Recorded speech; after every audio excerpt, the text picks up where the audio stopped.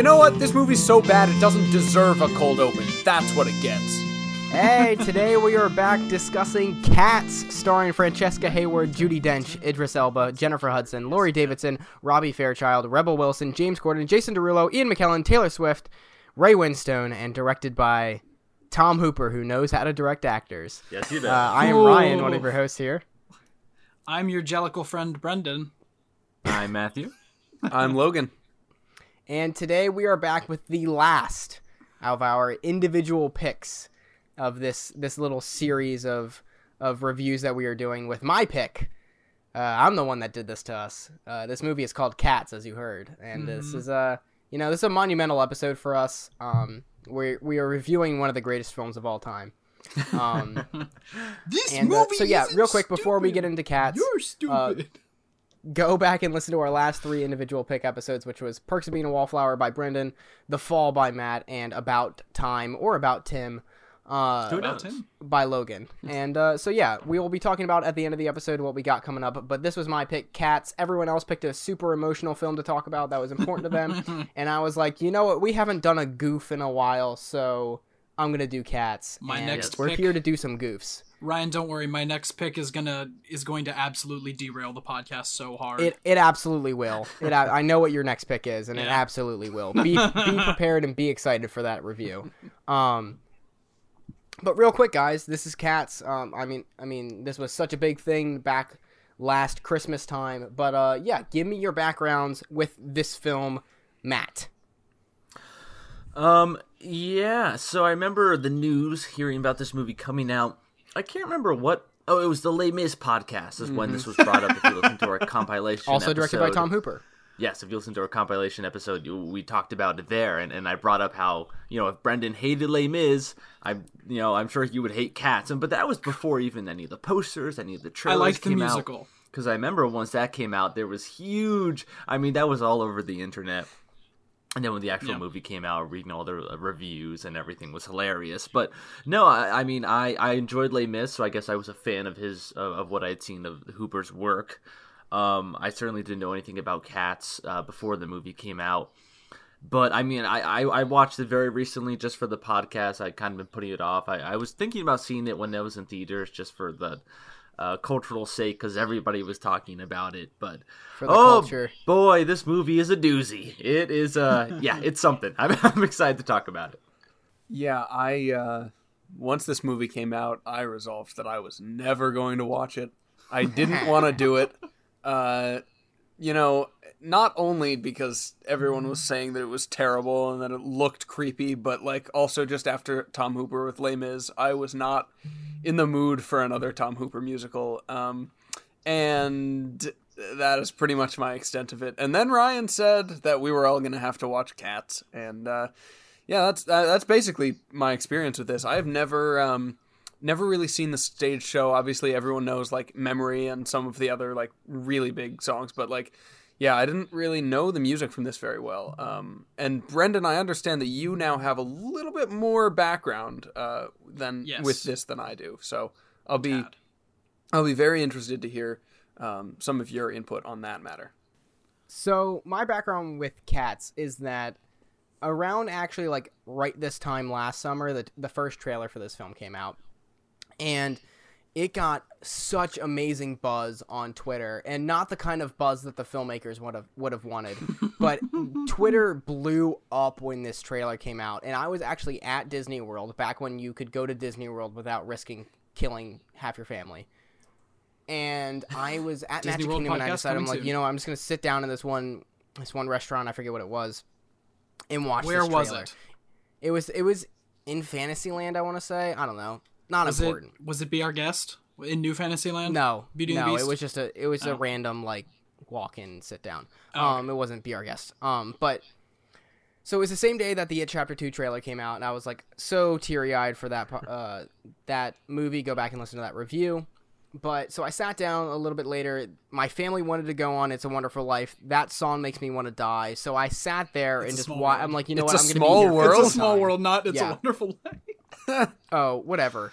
you know what? It's fine. I don't care. I don't care enough that I got that wrong because I hate it so much. Disney The World longest, podcast most coming boring soon. ass ride. It's the Yeah, best so- It's a ride, and I wonderful will life. fight you on It's that. so scarring. But so I sat down and I watched the trailer for it, and I was so fascinated by it, but I was so terrified of it at the same time, and I resolved to not see it in theaters, as long as I could, as long as it didn't get good reviews and didn't get Oscar buzz and all of those things. So, much to my amazement, the film came out, and I was shocked that it was horrible, according to most of the critics, and that it wouldn't be getting any awards buzz other than Razzie Awards. And I was like, you know what? I can skip it. And during quarantine here, you know, we've been really ramping up our podcast production. We've been talking about a lot of movies, and we've been talking about a lot of really good movies. We talked about Hitchcock. We talked about the Alien series. We've talked about some 3 really varying films from good to great over the past 3 weeks. And I was like, you know what? It's been a long time since we've talked about a real dud. Like, even though I hated Alien 3, that was a very good intellectual discussion. And I was like, you know what? We need to talk about a goofy ass movie. And I, instead of choosing the goofy movie, I chose Cats. So that's my background with Cats. Nice. So, where to begin? As if you're a longtime listener of the Cinema Talk podcast, you'll know that I am your primary purveyor of musical theater as a musical theater major, and you know, professional actor. But Cats, local celebrity, but Cats was something that I avoided. You know, I feel like the plague is no longer a valid way to describe something, because now we know that people don't avoid the plague. But I very much avoided Cats in the past. I obviously... Maybe that's the term we need now in society. I avoided it like cats. I avoided it There like we Cats. But I had one of my best friends growing up, his older sister, who was one of the people that got me into theater, loved Cats, and I was like, no, never. I'd never watching it. I'd never want to see it. I saw like one picture of the costumes, and I was like, I'm not watching the original stage show. And I was like, this is the epitome of bad theater. And I didn't know anything about it. I never saw it. It's an Andrew Lloyd Webber show, so I was weirdly confused about like why does this look like something that is so terrible to me? And up until last night, when I watched Cats for the first time, I had never seen Cats. I had listened to a few of the songs, but I had never seen it before. And I watched Cats. And I proceeded to do research on the original Broadway show. But this movie, when I heard it was first coming out, I was like, fuck no, not another movie musical, and not another fucking Tom Hooper original with celebrities playing these bullshit roles. And we'll talk about it, but I now feel a sense of enlightenment to the meme that is Cats. And, you know, I am very interested, and because I want to understand. I want to understand the driving force that why is this one of the most popular musicals to ever play on Broadway or the West End? And why did they think that they could take this absolute joke and turn it into a movie that was somehow a good product? But we'll talk about that, because what I have discovered is that Cats the musical, it's not that bad. The movie is fucking trash. But Cats itself, the stage show, I don't know why I avoided this for so long. It's not terrible. I mean, it's ironically just kind of the like epitome of like weird ass theater, but like the music is like, it's Andrew Lloyd Webber. It's pretty good. But I have prepared some things that I would like to get out of the way now, so that I don't have to keep bringing them up during the course of the podcast about about what I've learned about the original production of Cats, and how so think of this as kind of my intro as to how we got to this point, how did we come to this movie? So, An oral history. exactly. An oral history presented by Brendan Masser. So, Cats is based on the book Old Possum's Book of Practical Cats by T.S. Eliot, which was a children's poetry book that Andrew Lloyd Webber really liked as a kid. And when in the 70s, he started putting it to music and creating different songs about it. Jellicle cats is a term that means dear little cats. So it's a combination of dear little to jellicle, which maybe in a British accent sounds similar.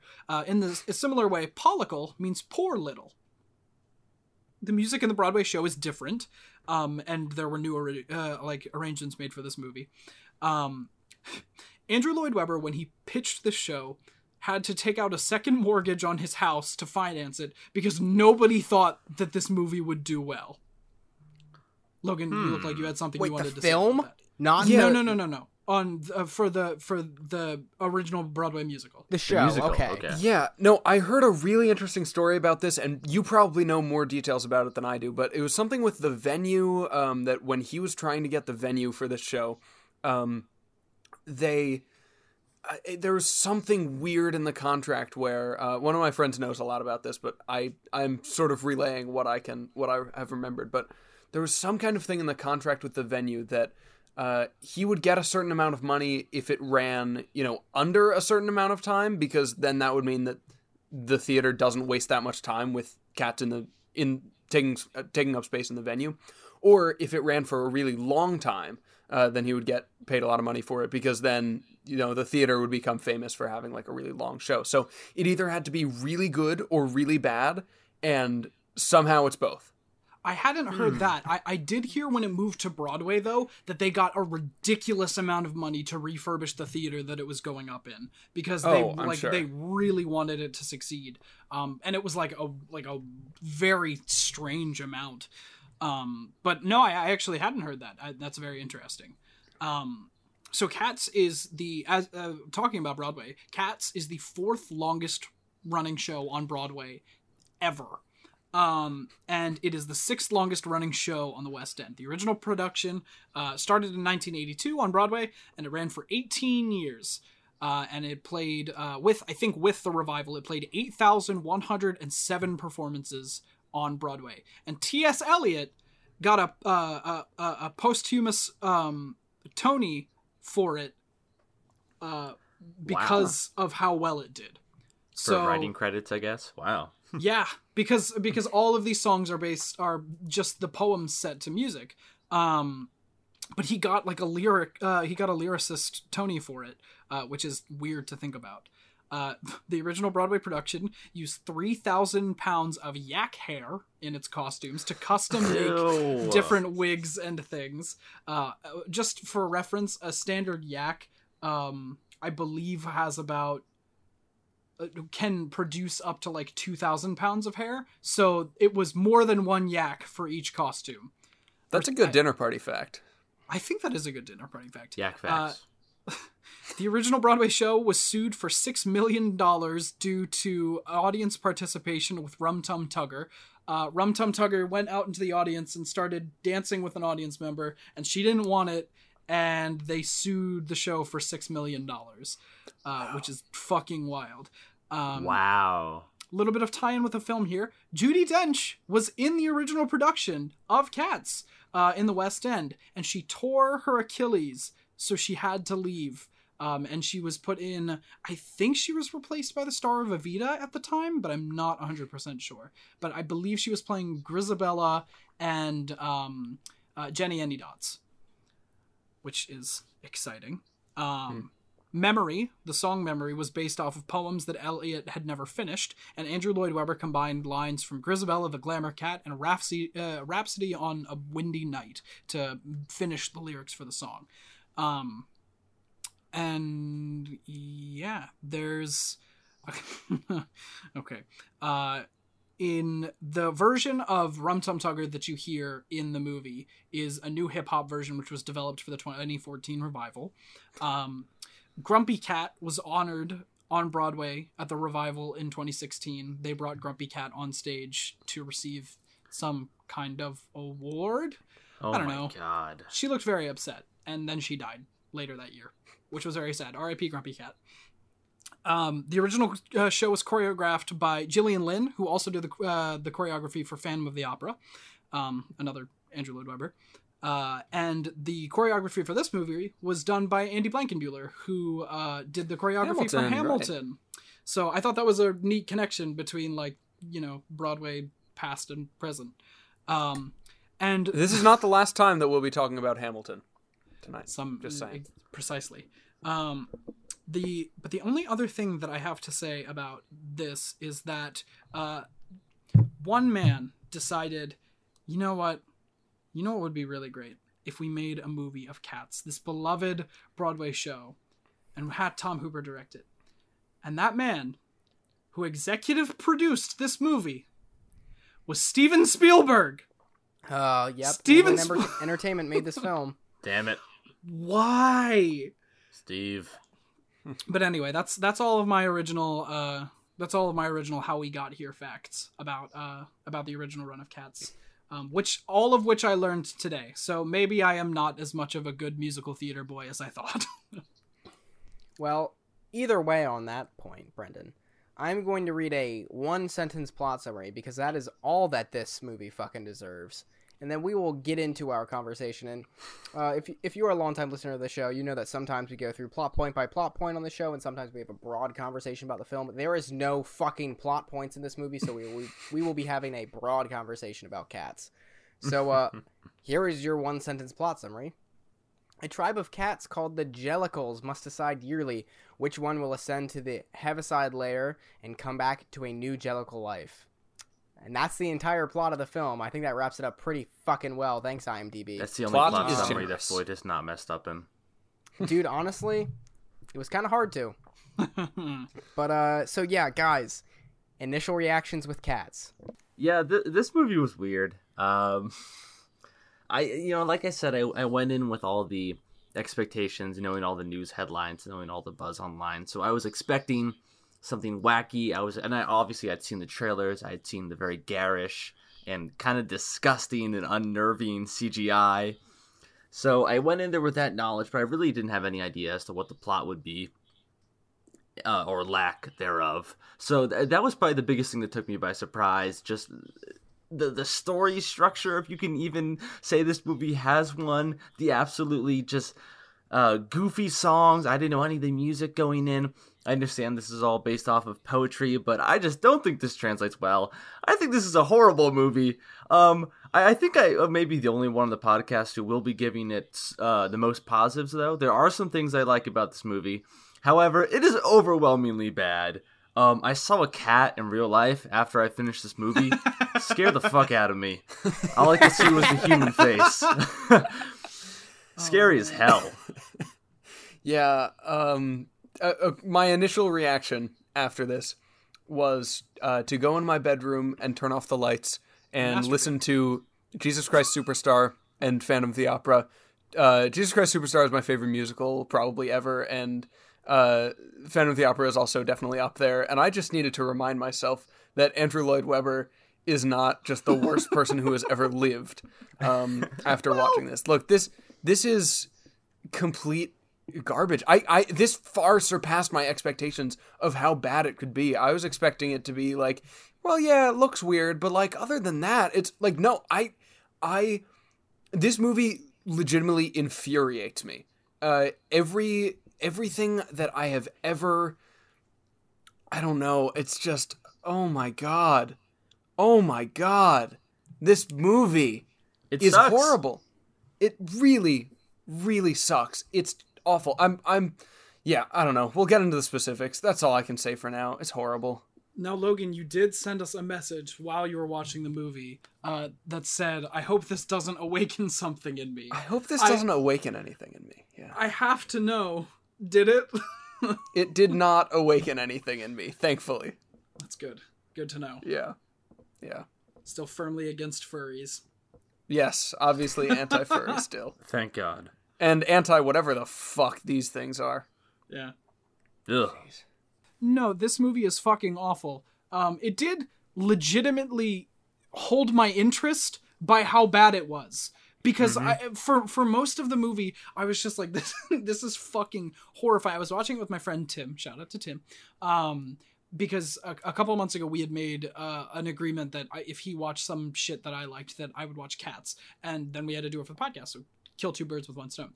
But I was watching it, and we were on a Zoom call, and he took pictures of every time I made a horrified face. And by the end of the movie, he just had so many screenshots of me looking terrified. It was fantastic. That being said, I was curious, as I said before, about whether or not like the original Broadway show was like this. And so I will say that it did drive me down a Cats rabbit hole following the viewing, but the movie was still hot fucking garbage. Yeah. So I have no one to blame for this but myself. Yeah, basically. I think that there's a possibility that this film is the actual hell. Like, that this movie is just hell, and that hell is just this movie on repeat, and that's just what it is. And it's not the worst film I've ever seen. I think there are worse movies. Yes, there are. Attack of the Clones. I think there are worse films, but I don't know if there's a film as perplexingly bad as this film. Like, most times there are bad movies, you can be like, okay, it was a bad script. Or, okay, it was chopped up in the editing room. Or, low budget. Okay, yeah. Or low budget, you know, it didn't have aspirations to be anything. This movie felt like the biggest disaster on screen that I've ever seen. Like, I have never seen someone swing so hard for the fences and just absolutely just fall on their ass trying to swing. Or I should say, maybe not their ass because there's no buttholes in this cut. Release the butthole cut. Release the butthole cut, which is the whole reason that this podcast is happening. You cowards. I don't know how the fuck this movie exists the way it is. Like, I don't know how many smart people okayed this and worked on this and allowed this to be a thing.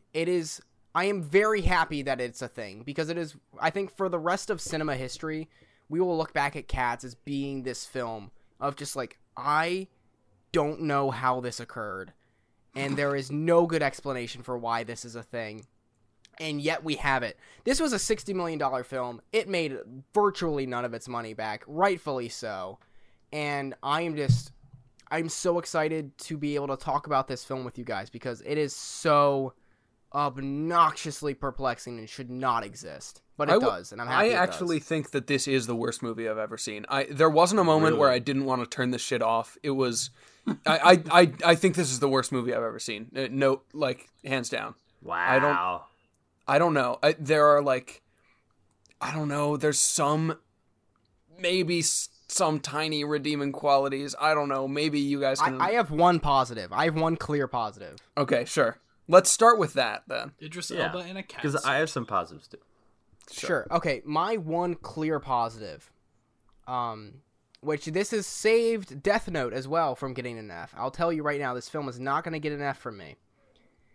I think Robbie Fairchild's really great in this film. I couldn't tell you the character name he plays. Monkstrap. He has some wonderful vocal performances. And of course, as we've talked about before, I am the film student. Brendan and Logan are the music guys. So I don't know anything in terms of technicals, but listening to Robbie Fairchild, while he was singing these songs that he got to sing, he was fantastic, and he is my main positive in this film. Yeah, I will actually agree with you. Brendan, I don't know how you felt about it, but I also really liked the performance from a technical standpoint. Just his voice, I thought he had a beautiful voice when he got to sing. Some of those really nice and high phrases, and he kind of flipped out of that upper register really, really nicely. Just some beautiful stuff. But yeah, I don't think he's one of the only ones who like wasn't a big movie actor. Yeah, he's not enough to save it though. As I No. think. Well, Yeah, and the right. star of So- this movie is just a ballet dancer. Yeah. So no, Brendan, she Brendan, was I don't really know. good too. I'll give Francesca Hayward a pass. I hope that this doesn't kill her career. I don't think it Sure, will. she was, mostly harmless. Brendan, do you know what Robbie Fairchild, is that the guy's name? Yes. Yeah, I believe so. Do you know what his background is? The name sounds super familiar. Like, did he do Broadway? Because I feel like that would make sense. Yes. He originated the role of Jerry in an American in Paris. And I think that's like his big claim to fame. But he was also in Chorus Line, I'm seeing here, and Oklahoma and Brigadoon. So he's definitely had his fair share of theatrical work. But his big thing would be An American in Paris. Cool. Yeah, I would say he was fine. I think. See, that brings me to one of my negatives and also one of my positives is that I actually thought I didn't really like his singing. I'm on the same side as Floyd. I don't really know much about the technical standpoint of this music. It's kind of just whether it sounds good to me or it doesn't. And to me, I just couldn't really jive with it. And also the cadence of a lot of these songs is really goofy because they're taking it from poetry. And a lot of the times, I just thought it was so fucking wordy. Like Judi Dench's music is so wordy and all over the She place. just talks. Made me want to pull my hair out. But this brings me to one of my positives, which is going to be really wacky, but I do think that the CGI works for some characters. Oh. For some. And Absolutely not. And for this one, I don't think it worked at all. I always thought it looked very strange. The characters that I think it worked on were the Jennifer Hudson and the Magician. I thought both of them looked like. Magical I'm not Mr. saying this is Mistopheles. amazing. I think it looked decent, and it didn't weird me out when I looked at them. Maybe it was just the way their face was structured or something, but I thought it looked all right, and I just couldn't stand Jennifer looking at Hudson the Robbie Fairchild. guy. Terrifying. So I want to swing back around to the technical stuff just to address some of the things that Logan was saying. I think from a vocal standpoint, I agree with you. I think he has a really awesome voice, and especially being such a great dancer, if that was even him in the CGI. I think that he was very soft-spoken, and I would like to hear him sing in an actual like theater setting to like kind of compare. But I think for like a film setting, for being as like close as they were when he was singing, I think it really worked. I don't know if you felt that way as well. But I think that especially like because he was a little lighter, and then going today for the first time listening to the original Broadway and London casts, which why did I do that to myself? But listening to them and listening to the differences between them, I think that for a film medium, it's like he's made like if I haven't heard, I wouldn't want him to sing like that if it was on stage, but for a film, I think it works. Yeah. But getting into the the CGI, it looks so bad, Matt. Like there is no character that it looks good on. There, like even I Mr. agree. Mistopheles, it looks, and they like every time. Okay, I have a note. I forget what they call it. It's like fucking. Oh man, what do they call it? Digital fur technology is what it's referred to in all of the interviews as, and it just looks so goddamn bad. And I'm like, you should like. One thing that's interesting. Have you guys seen any of the costumes from the Broadway show with the Yes. yak hair? Briefly. Yeah. Okay. Do you think that it would have worked better if they had done the costumes like Absolutely. that?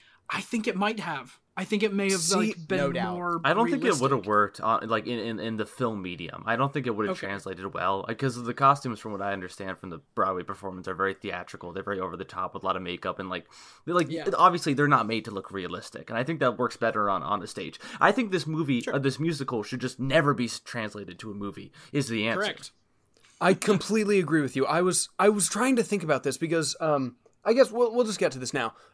So my dad has experience with this show. I watched this movie with him. And so he was able to kind of enlighten me. He was like, yeah, like I like some of the music, but like this movie is really bad. And I was like, what do you like about this musical? Like not the movie, like just the musical. What do you like about it? And so he saw it when he was in college, and he says a lot of the appeal, in the kind of I think it started in like 82. Is that Yes, right? 82. Yeah. So like when he saw it, a lot of the appeal was sort of Specifically the costumes. The costumes are a big part of the stage show, and also like the atmosphere. It's very, I mean, like a lot of it takes place in a theater, and it's sort of like, and we'll talk about another element of this that I think is really poorly done later, but kind of like all the characters are sort of auditioning for this, to be the one that makes it up to the Heaviside layer, and the appeal seems to be that there is a kind of interactive element, as we heard with the lawsuit thing that happened. But yeah, like it's about being there in that location. And I was thinking that the costumes are actually very similar to the ones in The Lion King on Broadway. Sort of. Yeah. And I think that The Lion King can teach us a lot about sort of how to translate things, to the screen, because the Lion King remake, where all the lions just look very realistic, doesn't work. It takes all of the fun out of it. My question is not, and so I don't think that those Lion King Broadway costumes would be good on the screen either, and I don't think that the Cats costumes would be good. Do you think that that Cats could be an animated picture? Oh, I have 2 points. It kind of is. This is just already. I have 2 points. One, animated, yes. This movie should have been an animated film, and I don't know why any studio executive let this version of this film be made. I mean, like, it's Second not of like all, a kid's movie, so it would be kind of weird to have it be an animated Cats. movie. No, But, like, I there- think that format is just so much better. But, like, Yes. if that's not a viable format, just keep it on the stage. This never needs to be a movie. This is already partially an animated film. You might as well go the full extent and just Mostly make it a full animated. animated film. My point, what I'm going to talk about, actually, to bring it back to something else that we talked about earlier, Hamilton. What if this is what you wanted? If this is the feel that you wanted, the way that your dad explained it, Logan, just go the Hamilton route and record a stage production and release it in they've done theaters that. or on Disney Plus or on any streaming service of your choice. The Ryan, reason there- that Hamilton there works is a film as a version. film now is because you are just on the stage there with Lin-Manuel Miranda, Leslie Odom Jr., all of those fantastic performers, watching them perform in this amazing setting. What is so eerie about this film is they tried to have the best of both worlds, and it just is so fucking scary to watch. It's weird Yeah. because they try to give you that Les Mis type of, like, it's very similar to Les Mis, and like there's a lot of kind of like shaky cam. You're kind of running around the streets. You feel on eye level with these cats. You feel like you're in this environment with them. For me, one of my positives, I actually think it worked at times, but it's such a weird juxtaposition. It just feels gross. It doesn't like it feels like like they're really, like Floyd said, they're swinging for like this Oscar level look with this weird fucking musical with the weird music. Yeah, I totally agree. And Floyd, that's actually why I was going to bring up Hamilton. I think you absolutely hit the nail on the head. This is what it should have been. And let me be honest, I think that Hamilton, if they tried to do it like this, would be a pretty shitty movie. I think it works. Hamilton would not be a good film. No, yeah, it works amazingly well on stage, and I'm so happy with the recording that we have that's on Disney Plus now.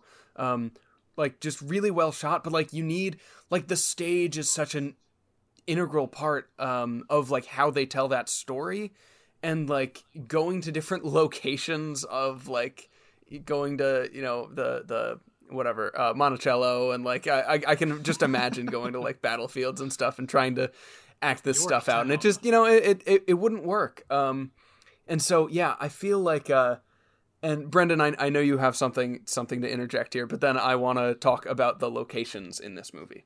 Yes, of course. I just wanted to say real quick that I don't know if you could hear me over the other conversation, but there is a filmed version of this that came out in 1988. Okay. And what I think would be really interesting is for all of us to, at some point, I'm not saying we have to do it like as a scheduled podcast, but maybe as like a mini-sode, to watch the original Broadway production. Well, it's not the original Broadway production, but the filmed Broadway production that went directly to VHS, and talk about it and talk about why it works better than this movie. Because I watched some clips from it today, and it just seems so much better. God, I don't want to sit through this again. I know, that's the thing. It's better. Yeah. I don't believe you. I don't believe you that it's better. Well, then that'll be something to talk about if we do that. Sure. So- Well, I don't believe you that it's going to be a worthwhile experience. I believe you that it's better. I'll put it okay. that way. Fair enough. So let's talk about the the fact that there's no plot. Basically, it's just characters introducing themselves for the whole time, and I think the allure of why this sort of works on the stage is that you're in a theater basically the entire time, and it's sort of set in a theater, as you know, the last like hour and 15 minutes of this movie are, and I think the sort of appeal of this is that all of these, you know, different characters are sort of auditioning for the Jellicle choice. And I think that's an interesting way to go about things, which is why I don't understand why for the first part of this movie they go to different locations. They're in like the milk bar and they're like out on the street and they like are running around the house and like Grove. that none of that makes any sense at all. Like, it should all be in one place, because when you go around to different locations, that makes it seem like there's supposed to be a plot, and there is no plot. Yeah, I guess you're right. So what I want to say is, I think that for a movie musical to work, it has to do something different than the theater version. Like, you can't just copy paste it onto, like, it has to do something different. And I think that's one of the reasons why Les Mis doesn't work out that well. I think they try to just like follow along with the same seamless format. So I do like how they go to different locations, because that's one of my positives. I really like the different locations. I think it looks cool. There's kind of like this, like the whole, like, I'll call it Times Square. Like, it just looks like a hellscape. I love the synthy, like, it almost had this Vangelis Blade Runner aspect to it with the synthy score at times. So I did really like that. Well, that's just yes, but the way that, I mean, I'm assuming they're kind of emulating the musical itself, the way it just kind of flows into the next song. You know, there's not really like this scene. And I think it would have worked better if they maybe would have gone for a scene structure, or maybe it wouldn't, because the whole idea of the musical is so weird. I think it really just boils down to what I said before. Don't make this into a movie. Yeah, and okay, here's my question about the location. Where do they live? Do they live in like a real town? Because they seem like they're supposed to be like real-sized cats in a town London. built by humans with like human-sized doors and stuff. But then like, and there's a human in a regular car, but then all of the billboards are cat-themed. Like, Matt, did you see the one for Agatha Christie's The Mousetrap? No, I did, sense. yes. Which we were both in together? I don't know. Yeah, it was silly. But then all of the locations are the Milk Bar and the Meow Club. Like, these are very clearly just places Cat like jokes. for cats. And again, maybe this is something that if this were an animated movie, I could believe that. But they try to set it in the real world. They try and fall hard on their ass. The And production also design. they show the fucking Tower Bridge at one point and the Thames. Like, we know they're in London. They're in London. But it's supposed to be production like design of this movie makes absolutely zero sense and is Right. so ugly as all CGI. like they're as well. in London, but then it's supposed to be like a cat version of London, but it's Cat not just a London. cat version of London, because people are there and people have built their people-sized things. Oh, Maybe my that's God. like how they see it. Maybe we're supposed to interpret it like, oh, this is how the cats see it. Like, I don't know. I don't and fucking know. One point that I want to make real quick before we keep going with this discussion is that you talked about the fact that this movie has no plot. And I wanted to touch on that a little bit. You could argue that the Hollywood Review of 1929 got a Best Picture nomination, which is literally 2 hours and 40 minutes of people just coming on the stage. You know, it's a filmed production, basically, and people doing numbers. You know, Well, yeah. the song "Sitting in the Rain" was in that, and all these different things. And that's basically, I'm assuming, the appeal of the original show. Basically, it's a variety show. It is. You know, you get to see all these people come out and do these amazing things. I've heard a lot of it is dance-based. Yes, well, So on Broadway, that's very how cool, it's framed. and that's very cool to go and watch.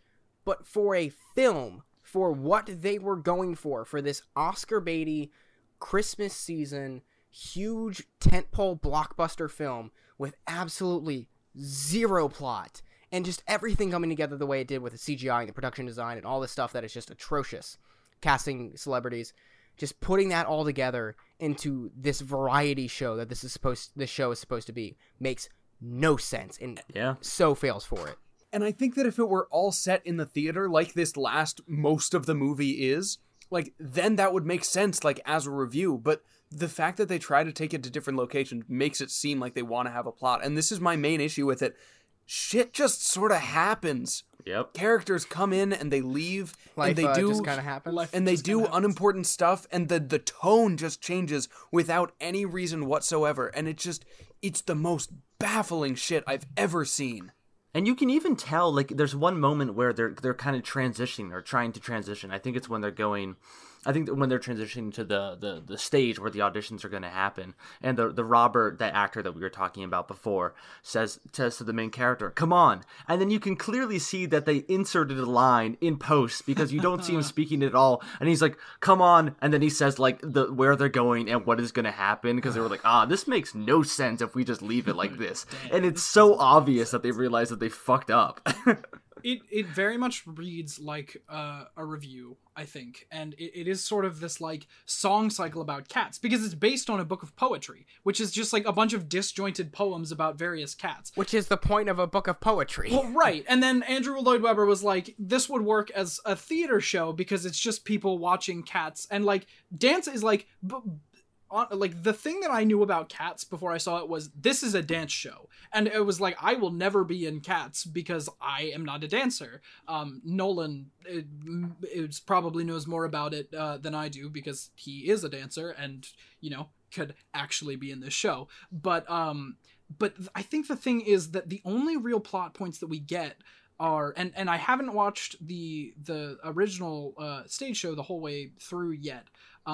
But it's McCavity's various appearances kind of tie together a story building to when old Deuteronomy is gonna get kidnapped. The devil is kidnapping Jesus, I guess. Devil cat kidnaps Jesus cat. But like we get these tiny little appearances from Idris Elba just kind of like being the devil. And then we get Taylor Swift's, rockin' jammin' ballad, where it's a drug trip, but and fucking Jason Derulo. He was terrible in this movie. Oh my god. He was my closest thing to a positive besides Robbie Fairchild. Okay, I gotta be honest. Jason Derulo. Okay, Derulo is not British, right? No. I didn't think so. Why does he do an accent? I don't know.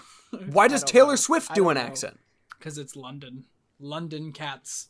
The Thames. Because they're British cats. But like, okay, see, here's the thing. If it's not important for the people to be British, don't have them be British. If it is important, cast British actors.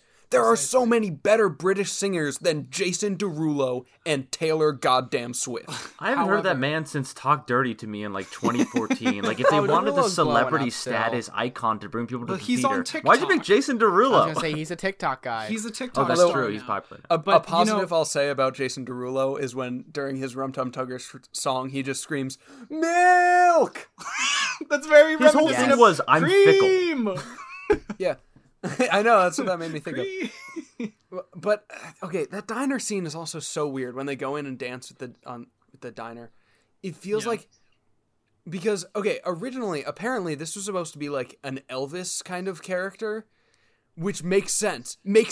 Why they go with the 50s diner look and these neon lights and like the jukebox kind of feel.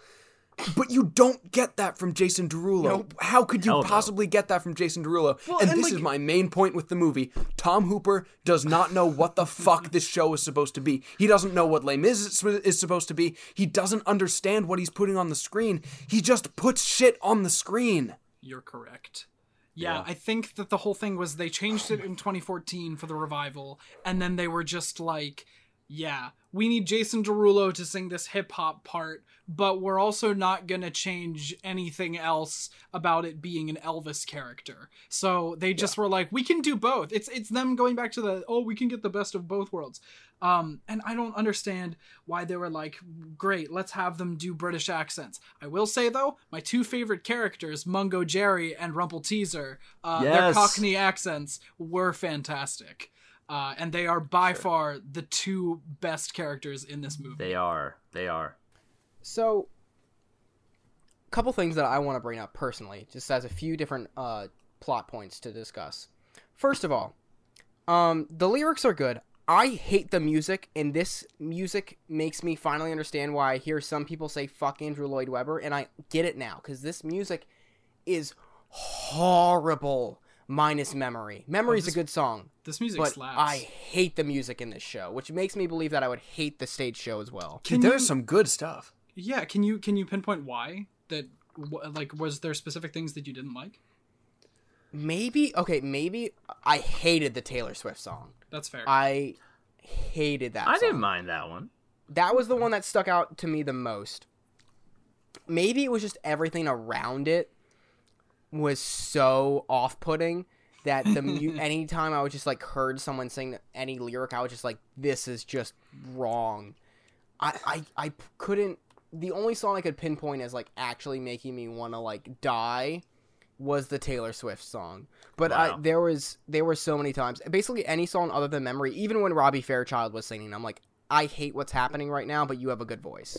So there is one quick thing that I forgot to mention in my oral history, which is you might listen to Cats and be like, why is this music so weird? Like, why is it so off-putting?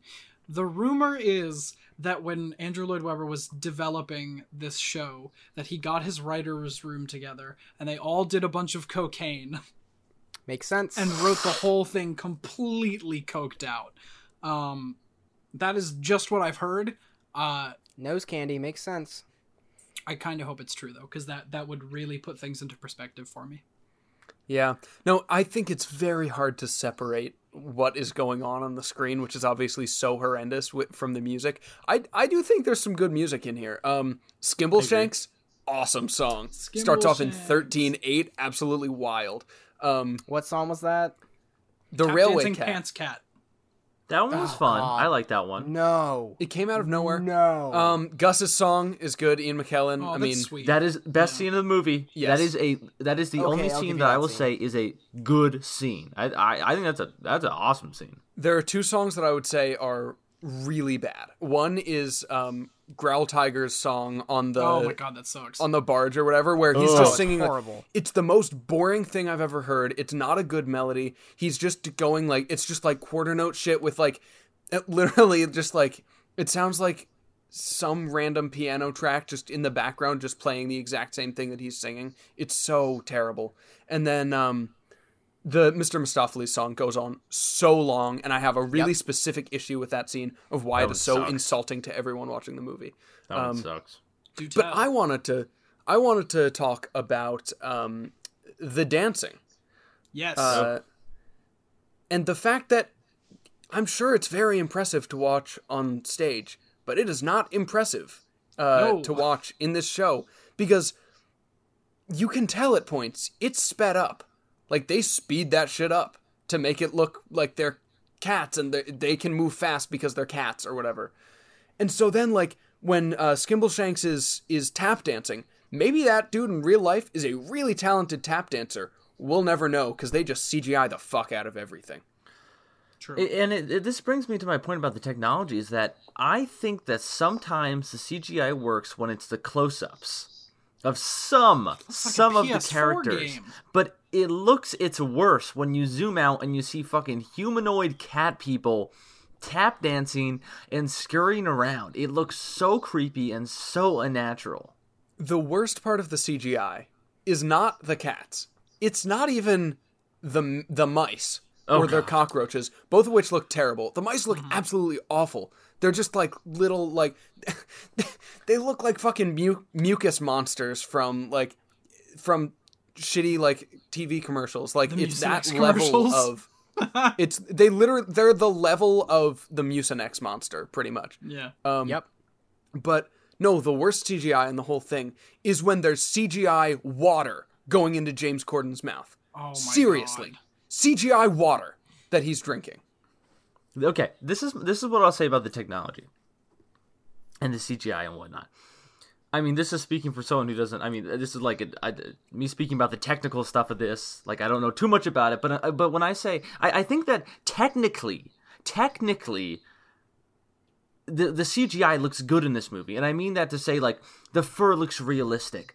You know, I couldn't, you know, there were a few scenes that I could tell, oh, that's a green screen. You know what I mean? But I think what this reveals is, just because you can doesn't mean you should. Just because you Brandon? American doesn't mean Just you because, American. yes.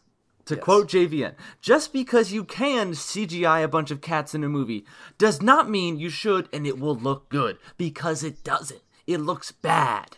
So that's why when I'm issuing my positives, it's like, oh, I really like the production design of the diner. I think the colors are beautiful. I think every single set here is really gorgeous to look at. I think it's beautiful. I think the bed scene with the Mungo Jerry and the whatever, when they're flailing about and the feathers are everywhere, I think that's beautiful. I don't know if it's, if me saying that Tom Hooper may not know how to direct actors, but he knows how to construct Definitely doesn't know scenes. how to direct dancers, that's for sure. Yes. I don't know if that's falsely attributing, that credit to him. Maybe that should be to specifically the production designer. But I do think that Les Mis looked, from a set perspective, looked beautiful as well. So I'm going to say it to him. I think he can construct good-looking environments that are, kind of draw me in. And that was what, I think in every single scene, I had an overwhelming amount of negatives. But there's always like, okay, at least the background is pretty to look at.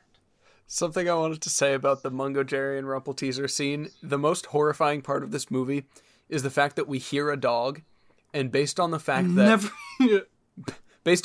that cats are played by people, mice are played by people, and cockroaches are played by people, we can assume that the dog on the other side of that door is a person that's somewhere between the size of a cat and a real person. Oh, fuck. And that's horrifying. Oh, man. I will say I am a Rumple teaser stan. You may quote me on that. My favorite character.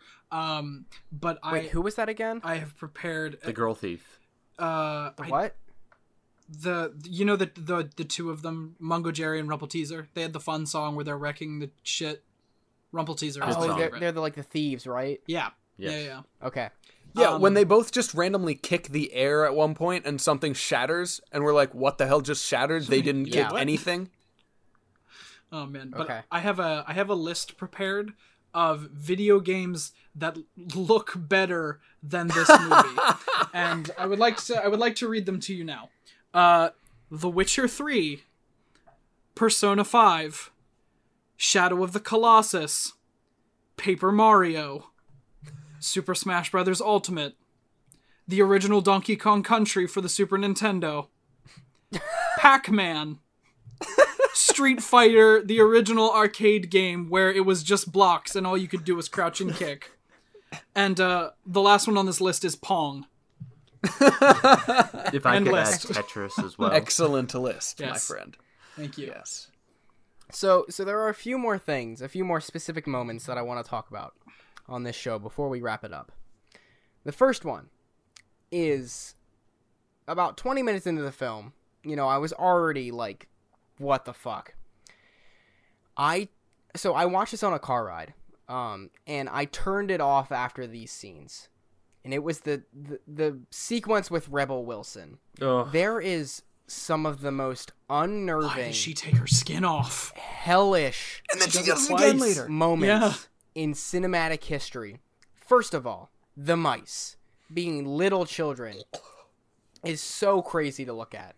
Second of all, she wears a suit of seemingly her own fur and skin, which she takes off, and I almost passed out. The most atrocious is having the cockroaches be marching humans as cockroaches, And she eats them. looking at the screen, singing, being cute, and then Rebel Wilson looking at the camera and just fucking eating She them. vored It them. What the It fuck is was that? so Vor. terrifying. The And my tone notes, of that scene. my notes is there is no respite from this hell.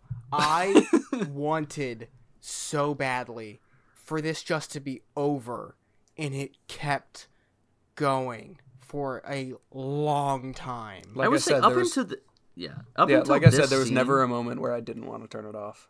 up until this scene, because then Jason Derulo also pops up here. No, Up until this moment, I was like, all right, I'm kind of into this. The visuals are weird, the CGI is weird, but I kind of, like I said, I enjoyed some of the design. I thought the city looked really cool, and I was like, okay, I'm interested to see where this goes. As soon as they hit us with that Rebel Wilson stuff and the Jason Derulo and the mice, the quickest downturn I've ever seen. Oh my god, it's terrible. And the slapstick comedy that they throw in your face at every single second.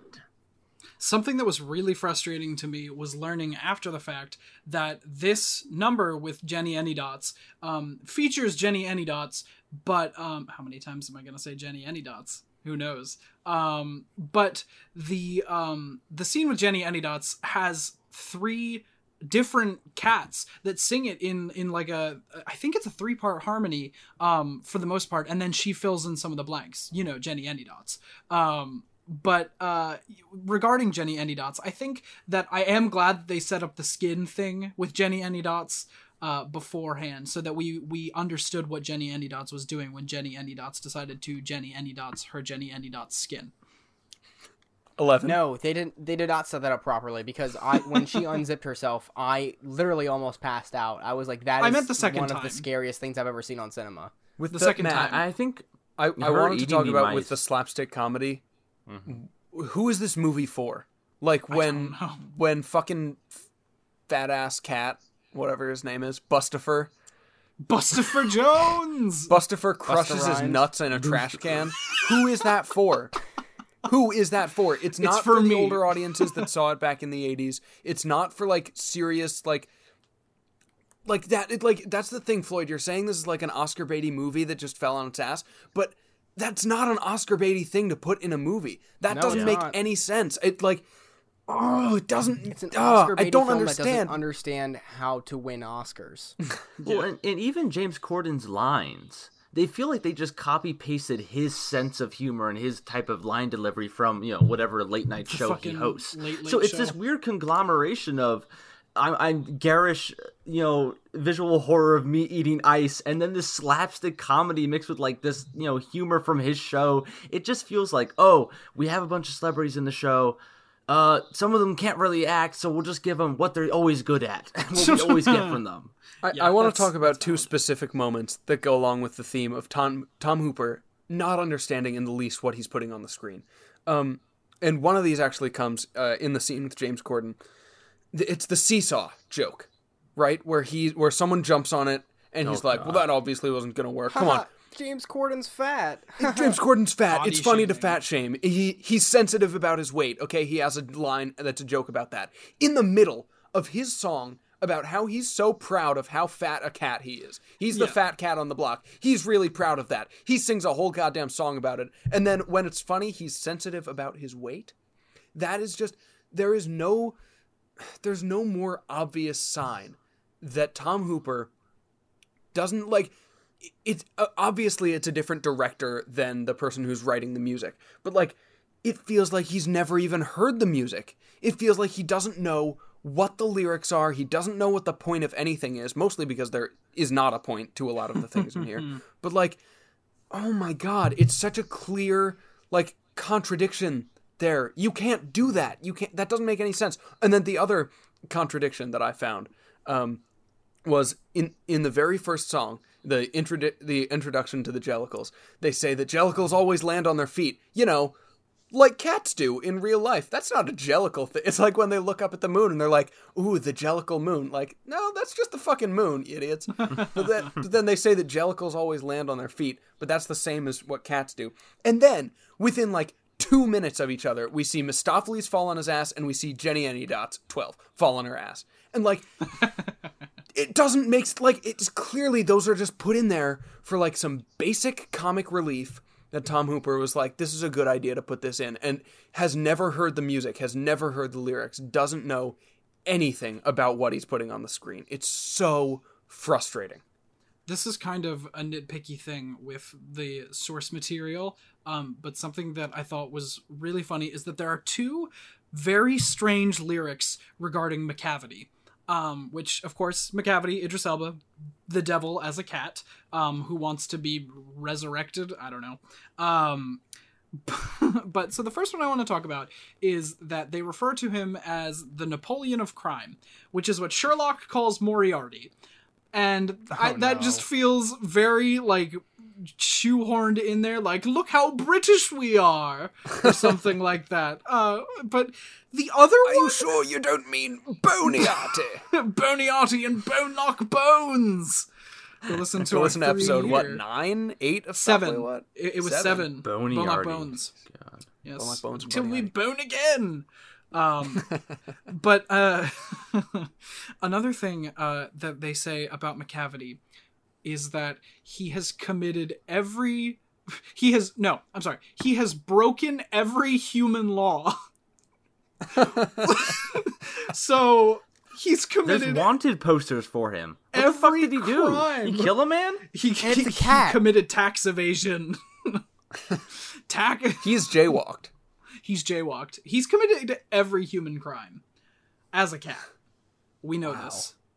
That's Embezzlement? I didn't read that deeply into that line, but that is really interesting. I just thought it was very funny. Yeah.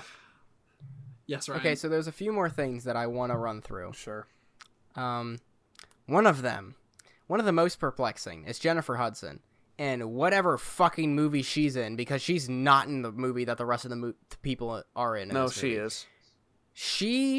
No, I disagree. She shows up, and she is just, everyone else is being goofy, and seems like maybe they understand that this whole thing's a joke. She shows up, she's cowering in a corner, she's like, oh, I'm so damaged, I'm so hurt. I'm assuming it's from McCavity, I could be wrong. Is he a pimp, like, and is she a prostitute? I think so. Yes, I think those are both of the things that we are supposed to take from those characters, and that she was, like, discarded by him. I think that's the plot. I don't know for sure. Oh. I don't think there's any answers to that. But Jennifer Hudson's like, oh my god, I'm such damaged goods, all this stuff. I can sing really good. And then she randomly, out of fucking nowhere, pulls Memory out of her ass. And this song is not beautiful. Really. No buttholes. She sings it so beautifully. But in the context of this goofy-ass movie about cats trying to ascend to whatever heaven they are, all of a sudden... Let the cats die. They all want to die. All of a sudden, Jennifer Hudson pulls out some sad prostitute song like I Dreamed a Dream from Les Mis, and it makes no fucking sense at all! Similar, I do have a comparison to make to I Dreamed a Dream a little bit later. But, yeah, this... Memory's a nice song. Mm-hmm. But in the context of this movie, and maybe it's different in the stage version, I'm not going to shit on the stage version too much because I don't have that much experience with it, but in the context of this movie, it has no weight. It doesn't matter. Nothing. It doesn't matter at all. Not And at it all all begins with this. The fact that everyone else has a collar, and they all, I guess, have owners, and this is just like Secret Life of Pets, where they sneak out and, the owners don't know that they're, sentient cats.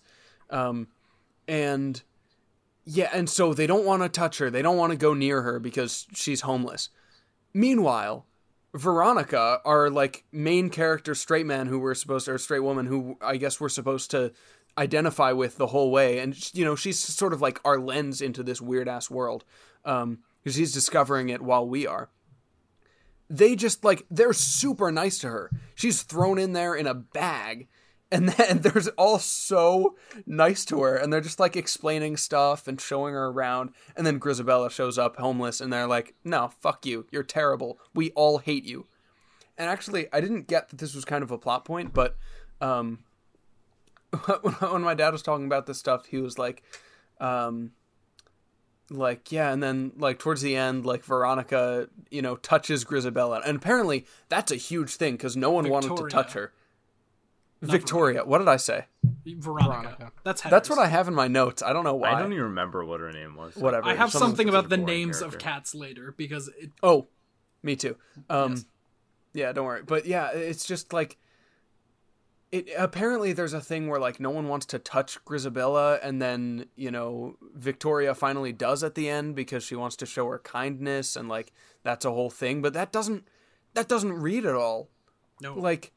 And the thing with Memory is that, yes, it's beautiful, it's somewhat well done, but, it just has no weight, and neither does anything with the Grisabella plot, because of that point, because there's no difference in these characters, but they treat them entirely differently for the sole purpose that that's how the characters get treated, and that's how it goes. And we want to set up her getting to be the one that gets to be ascended. Yeah, the one that apparently just gets to commit suicide. What's the point? Yeah. Of this? Okay. Anyway, not about that, but a very disappointing moment to me was when Jennifer Hudson finally lets loose and she just belts her heart out, and it's supposed to be this amazing moment. The sound mixing in this scene is awful. It's absolutely horrible. terrible. The orchestra is pumped up so loud, it totally drowns her out. And this is like the big moment that we've been waiting for. I am appalled that I heard sound mixing of this quality in a movie that has a budget over $10.50. Like, how does this happen? How does this happen? Literally, is We send me can the do two- better sound mixing. Literally, We yeah. are doing Send better me the sound score mixing currently. Send me the score and the voice part from As that scene, voice and I will voices, fix Mike. it. Like, it's so absolutely infuriating. No, you're right. I hadn't pinpointed that, but that was something I noticed. It was during another song, but it just seemed like the background noises mixed with the orchestra, like they couldn't quite get a handle on what to focus on because they were juggling so many things at Soloists, once. too. And at times it felt like they weren't quite that confident in the strength of the vocals when it wasn't, Jennifer Hudson, when it was someone else. So it was like, oh, let's turn up this part of the audio. Let's focus on this. And it's like, wait, but there's lyrics going on. It makes no sense. Yeah, I agree with you. I think there was a point in the beginning where there's like the tenor line in like I think the like opening song is like very prominent compared to everything else, and I think it's because they were like boosting Robbie Fairchild singing, but like I don't like it was just weirdly like out there, and then like I said that I wasn't going to do this, but in the stage performance recordings, like the mixing is just, I don't think I realized it until I listened to like a good version of the music from this show, because it's so much better than what we got in the movie. Just from like a vocalizing and mixing standpoint. Yeah. There's also, I said I was going to compare this to I Dreamed a Dream from Les Mis. In the memory scene, there's this, okay, so a really good actor on stage can look like they're like crying and still be able to sing really well, because when you cry you get a bunch of mucus and phlegm in your throat, and that's not good for your voice. It's terrible for your voice. It sounds bad and it'll damage you. And it's like, if you can cry for real on stage, like during a play or in a musical, if your character doesn't sing, or if you're done singing for the show and you just have like whatever, or like in a movie, that's a really impressive thing to be able to do. But with I Dreamed a Dream, it's a huge issue. It totally compromises the music when they cry, and like, because it ruins the vocal performance. Like, it's very good, but then like Tom Hooper is just like, no, wreck this vocal performance, make it worthless. Like, and the fact, and like you see Jennifer Hudson crying, and like, okay, it's emotional, it's a good performance, but then like you can hear it in her voice, you can hear it taking a toll on her, and like, that's not good. It's not a good thing. Also, look up some really horrendous stuff that was going on the set of Les Mis with like how the actors were taking care of their voices. Like Hugh Jackman, like he didn't drink water for like 3 days so that he could look ripped for the one scene where like he should have, like, I don't understand how he is able to still speak when he has to sing Valjean after not drinking water. But like, there's some really bad stuff that went on there, but I just wasn't on that episode. But yeah, go ahead, Ryan. Yeah, so I'm going to disagree with you on I Dreamed a Dream and this scene in terms of the vocal quality. I think the reason why I Dreamed a Dream and Memory still works as an individual song here in these two films is because the mucusy and the damage of the voice coincides with how the character is feeling. And that's why it still works. So, specifically in Les Mis with I Dreamed a Dream, less so here because I'm not connected to this character and I'm not connected to the story. But in I Dreamed a Dream in Les Mis, the reason why Anne Hathaway won an Oscar for that song, basically, for that performance of that song, basically, is the reason she won her Oscar, is because you feel the emotion with it and it feels more real. Like, if someone was just belting I Dreamed a Dream with a perfect voice, it wouldn't feel like that character's actually going through that. And because the voice is damaged, it reflects the character. And that's why that works for that scene in that film. And that's why it works to a much smaller extent in this film with Memory. See, I get that it feels like you feel the damage with the character instead of having this clean vocal performance that you're looking for. See, yeah, I get that she is supposed to be emotional during this scene. But like, Brendan, maybe you can fact check me on this. Did the original Fantine in Les Mis win a Tony? I don't know if she won a Tony. Feel like she did, but okay. Regardless, you can still bring the emotion without just wrecking your voice like that. And even we're talking a little bit too much about Les Mis for the Cats podcast, but this is okay because I wasn't on the Les Mis episode and I just had to listen to it recently to grab clips for our 3-year episode. So I have some thoughts that are fresh in my mind, but I get that she's supposed to be emotional, but that wrecks the vocal performance. Like, she sounds terrible, and that's the point, though. And she's a good singer. Yeah, but that's not what you want in a musical. I mean, like, maybe that's... In a movie is the thing. In a musical, yes. In a movie, I'm talking strictly Les Mis here. In a movie, it worked for me because it was a film medium. What I mean? And I was looking more at the film aspects than the musical aspects. But I hear what you're saying, and I agree with both of you. I think that this song works on a individual level, just solely this song in this movie. But if you expand it, if you try to read into it, you're not connected to this character at all. And yeah, I think I was like, kind of same thing with Floyd. I was willing to excuse it just because it felt very real to me, very raw. And I think it is impressive when someone can, sound good, but then also bring that crying, teary noise to it to shout out a certain person on this podcast. How could I ever know, and where in the world, Yeah. But I thought Jennifer Hudson was a nice addition to this cast, but totally felt out of place with her, like, this very real, and it felt very much so like Anne Hathaway in Les Mis, and it was like, what are you doing when all these people are prancing around and falling into trash cans? yeah, I mean, I guess Brendan, you can weigh in on the vocal quality thing too. I'd like to hear your input, but like, I guess it's just kind of an agree to disagree. Like, I feel like there are ways that you can elevate a performance emotionally without having the actual, fluids going back into your throat and making your voice sound bad. And like the heavy breathing stuff in I Dreamed a Dream, it just wrecks it for me. Like, I get that it's that's what makes it. I get that it's, yeah. And again, that's just like agree to disagree, but like, there are ways to do that without, without that, physical, that fluid getting backed up in your throat and wrecking the vocal performance. So yeah, I don't know how you feel about this, Brendan. Just to go back, I looked up to see it was Eponine who won the Tony, not Fontaine. That's fair, yeah. Okay. But in terms of vocal performance, it and should have been in Les Mis in the 2012 movie. Yes. But in terms of vocal performance, with Fontaine, I don't remember exactly what I said about Les Mis, and it's been such a long time since I've seen that movie. It's a different medium.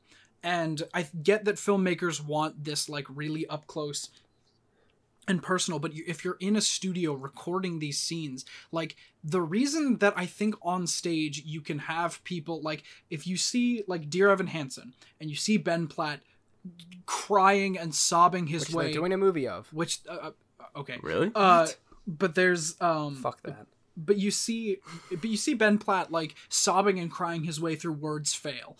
The reason that he's able to do that is because he's playing to a house of like 6,000 people, and there's like, theater actors have the technique in a larger house to convey that emotion without destroying their voices. And I think that just in a film medium, it can maybe elevate from a performance aspect, but from a tonal and like listening quality, it's not going to sound as clean. And especially if your audio mixing isn't right, it's just not going to turn out with that same effect that you would have. It just doesn't work cross medium, I think, is what I would say about that. Yeah, a quick sidebar. Yeah. I said fuck that when Dear Evan Hansen came up, but I really love that show. I saw it on Broadway, and it's absolutely incredible, but I just don't think that it needs a movie, which is why I reacted that way. But yeah, go ahead. It also didn't need a book. I will reserve my opinion on the Dear Evan Hansen film until I see it, or at least until I see a trailer. But I think this film brings up a very interesting conversation on art mediums, and how this film demonstrates how some things are just impossible to transfer from one medium to the other. Because the conversation we're having right now, honestly, it sounds like it's coming from two film guys against two theater guys as our default medium of art that we prefer. And that's not to say that the two sides don't also appreciate the other, but I would say what works about Les Mis and this scene in Cats. I can't believe I just said those words. This scene, and what works about this. And what works about the film medium in general is, like we talked about, you want close-ups. With film, you can do a lot more things than you can do in theater. And there's a thing in theater that you can do a lot more things than in film. In theater, the whole point is seemingly with musicals, and this is just coming from someone who doesn't quite isn't studying it. It seems like the whole point is the music and the musical performance and being there in the crowd and seeing someone perform these amazing vocals in front of you. The thing with a movie musical, that is not the thing you are there for. A movie musical, despite the word musical, you are not there for the vocal performances because you know that they can be there and they can edit that thing to shit to make it sound good. Yep. So a great song or a great vocal performance, while impressive, is not the main thing you are there for. You are there for the technical filmmaking craft. The reason why La La Land is so beautiful is because of the production design, the choreography, and the cinematography, not the vocal performances of Ryan Gosling and Emma Stone, which are still good. I think those are still good performances. And I think Emma Stone absolutely deserved her Oscar. I think it shows you that some of the medium, it really depends. A lot of your enjoyment of a lot of things will depend on the medium and the default that your medium presents. I agree with you to a point. Yes, I do think it's not exclusive. Like I do think there are movie musicals that have great vocal performances, and I think it adds on to it well. But I do think, at least for me, and I think for most directors when they're looking to direct a movie musical, is their primary goal is, yes, not necessarily the vocal performances, and it's let's add a different spin on this than we saw in the theater, and usually that involves something other than the vocal performances. It usually involves an emphasis on different cinematography, different camera work, which we see in all these Hooper movie musicals, which is a lot of close-ups, and we're going to get like on a different sort of view than you would see in the musical, which I appreciate that he's going for a different perspective, but it doesn't always work. I mean, I get, okay, so I've heard you didn't specifically say it this time, but I've heard you say about La La Land, you like that their voices aren't, perfect because the characters' voices aren't perfect. But I think the reason why that's not true for me and why I would like for them to be really good singers in La La Land is that the point isn't, like Jean Valjean isn't, or the actors who play Jean Valjean aren't good at singing because the character is good at singing. And that's not like, you'll hear me say this a lot when it comes to musical theater, but like the whole format is the characters talk until they can't express what they want to express with words. So then they sing. And then when they can't express what they want with song, then they dance. And that's how it works. And so when you have like Anne Hathaway or sorry, I'm getting ahead of myself. When you have like, Ryan Gosling and Emma Stone in La La Land, like it's not the characters singing. Like the singing that they're doing is not diegetic, which is a term that we like to use a lot with this show and with Back in Style especially. But like, I don't know, that's not the point of it. It's not that like this is how the character would sing. It's now transcending reality. And so I do go to movie musicals to hear the vocal performances. One of the best parts of the Les Mis movie from 2012 is the end of whatever song that is. Who sings it? I'm totally forgetting. But the trio where there's Eponine, Marius, and Cosette, and Full of Love. Yes, A Heart Full of Love. It's so beautiful. They end on this amazing chord that they're all just perfectly in tune. And I so much prefer that to Anne Hathaway's a dream, like, it's good. I get that she's giving emotion, but like, I don't go, I need there to be a strong vocal performance. Like there's, and I really don't. It's not, but like, that's the whole point of theater, that the singing is not the character singing. And so this is where I'm going to bring it back around to Fantine in that scene. Like, it's not that the character being emotional should not affect the vocal performance. Just like, a character not being a natural singer shouldn't affect how the actor or actress sings the part. Yeah. Yeah. Something that's, that's really interesting in terms of movie musicals is someday I think that we should talk about Sweeney Todd, because it used to be one of my favorite shows and still is. But that movie is solely, the only reason that it's as popular as it is for the aesthetic, and because it is this Tim Burton, Johnny Depp, Helena Bonham Carter twisty weird aesthetic, and the vocal performances in that movie are bad. Like, they are not well sung, and yet it is a cult classic, and some people like consider it better than like the original on Broadway, which isn't the case for a lot of movies.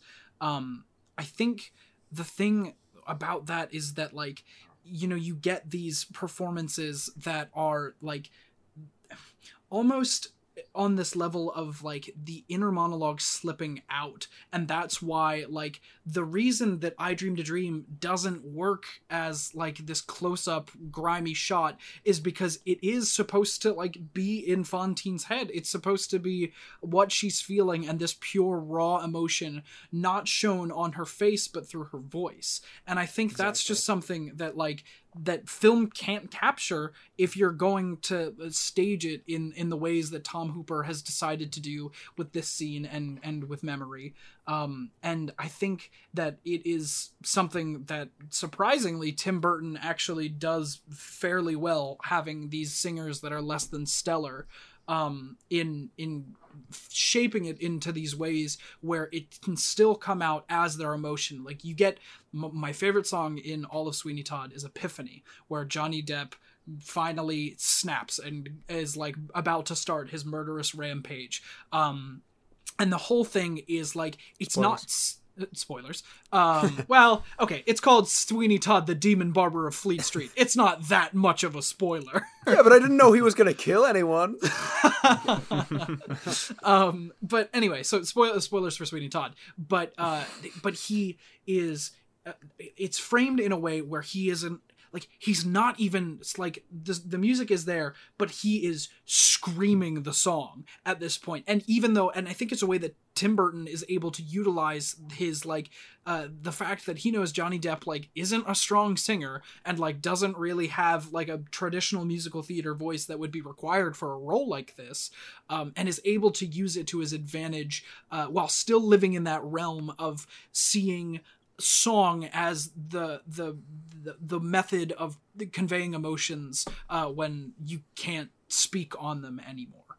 And so in terms of Cats, I think that that's where the problem lies with this scene in particular, and the way that Tom Hooper has chosen to direct it and frame it. Yeah, I think it also works because Tim Burton's style is very inherently theatrical and over the top. Yeah, he's very cool. Here we have Tom Hooper, who directed King's Speech, you know, where this feels, a lot of his movies go for this very just drama feel. And yeah, I'm surprised our conversation, I going into this, I thought this would be a very goofy conversation about Cats, but we've actually it was for a while. Entered down this very, very well thought out and intellectual conversation about the difference between these two mediums. So this is nice, but yeah. Well, yeah, and you know, going with the difference between kind of Tim Burton and Tom Hooper, Timmy and Tommy, as I like to call them. New Horizons. Yes. Yeah, I mean, like, again, and I feel I'm bringing it back to the idea of an animated movie, because I feel like why the reason why all those Disney Renaissance movies worked so well is that, like, you're already watching, like, a mermaid and a crab, like, talk to each other. So, like, then when the mermaid and the crab start singing, like, it's not that much of a stretch. But, like, when Tom Hooper is so, like, realism to the max, it's so ridiculous then that all of these like bonkers CGI cats are then running around, because he's trying to be like so realistic about it. Yeah. And I agree. And again, this movie is horrifying. But like, if we're going back to the Fontaine scene, I think works because of the film medium, the way it's presented. This scene, the memory scene, again, just clipped out, these 3 minutes or however long the scene is, works just on a raw emotional film level. In a context of the film around it, the CGI, the production design, everything else doesn't work. Nothing. But I'm just saying, in terms of I feel like this kind of slipped into a review of Les Mis and then kind of slips back into a review of Cats. But I'm glad we touched on that though. No, I am too.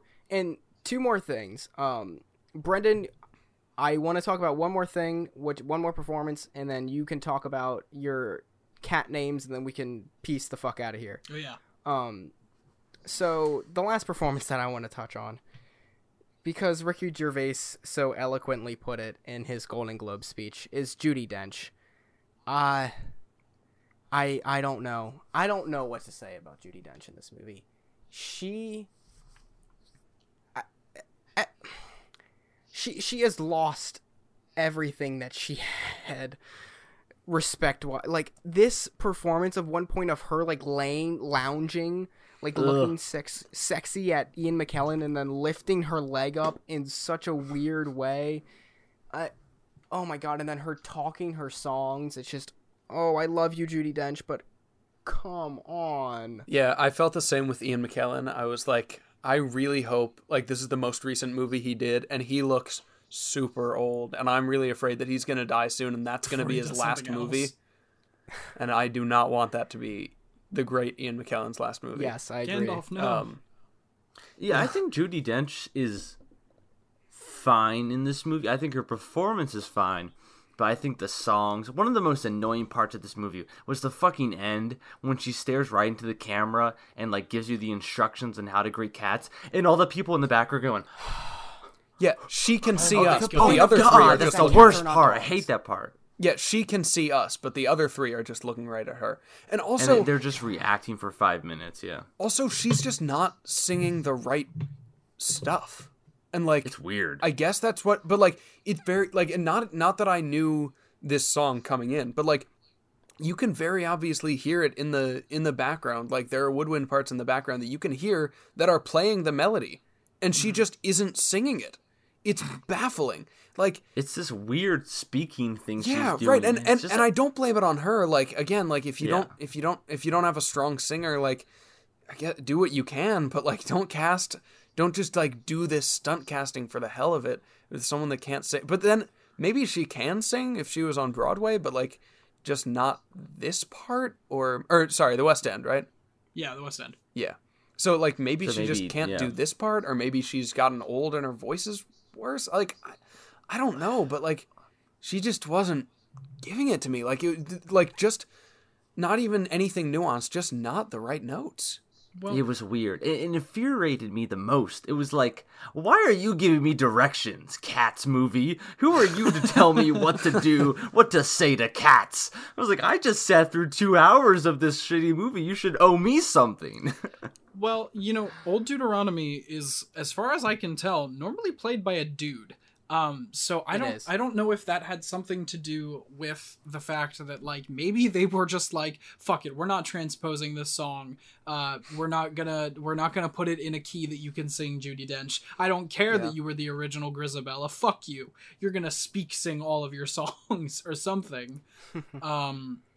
We need more Taylor Swift content. Thanks. Oh my god.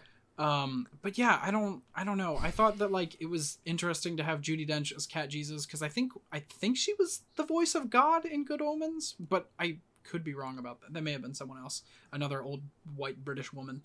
But yeah, I don't know. It's just something. It just kind of like rubbed me the wrong way about like the way that she was kind of treated in this movie, as like being Cat Jesus, but then like not really fucking mattering. I don't know how much more you guys have to say about this, but I have 2 points of confusion and one thing that absolutely infuriated me that I think is just far and away the worst part of the show. And I'll tell you right now, the magical Mr. Mistopheles song. First of all, this annoying refrain that repeats and repeats and repeats and is always the same. And nothing ever changes, but something does change, because he's trying to work his magic, and he's trying to use his special magic pencil to make Old Deuteronomy come back, and people are singing this chorus, and then he tries at the end of every time they sing it, and then they do it again, and then he tries again, and it doesn't work. And then, you know what they do to finally get the magic to work? They sing it again. They just sing the exact same thing that they have been singing, and now we can do it. And that is absolutely horrendous. It is insulting to the audience. It's so insulting to the audience because you're like, the effect that they're going for, the only possible explanation for this is that, like, this time it's different. How is it different? We don't know. It's different. Just go with it. Like, it makes no sense. And then it's absolutely infuriating. And then he can fly around. He's doing card tricks in the air, and he's, like, making instruments play themselves. That's another thing I didn't get with this. Like, some of these cats are legitimately magical. Like, they have superpowers. Isn't Mistopheles the name of a demon or something? Probably.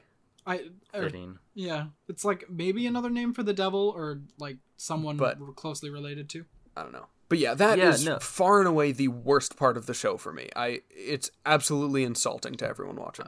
I agree with you, Logan. This scene was terrible. And what you mentioned with how they kept on repeating the same, whatever you said, refrain or chorus, was something I noticed in one of the first songs in the movie, where I think they just said the Jellycats can and the Jellycats do, and they just repeat it. And it zaps the song of so much energy. Like, in the beginning, I was like, okay, I'm kind of feeling it. Like, we're moving forward, we got this pace. And it's like in a song where then they just repeat the chorus, and it's like, okay, now we're just falling into this rut. Yeah. And it seems like you don't know what to do.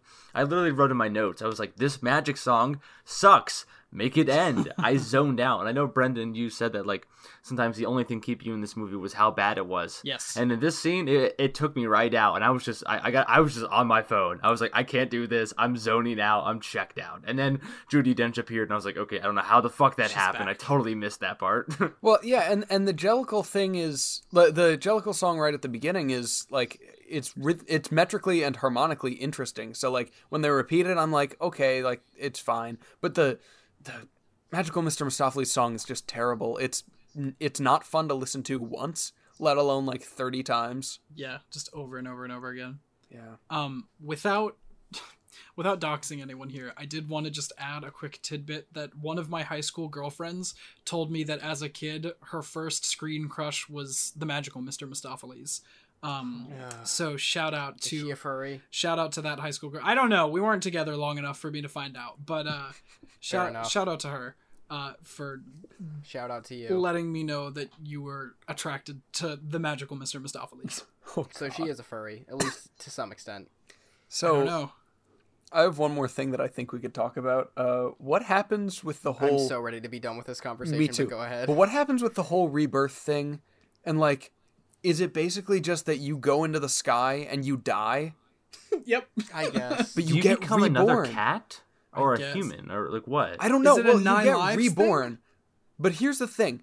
McCavity has spent so much time building up, like, street cred, and he's basically like a crime boss or a pimp or whatever you want to call him. Like, Yeah. He seems pretty happy with where he is.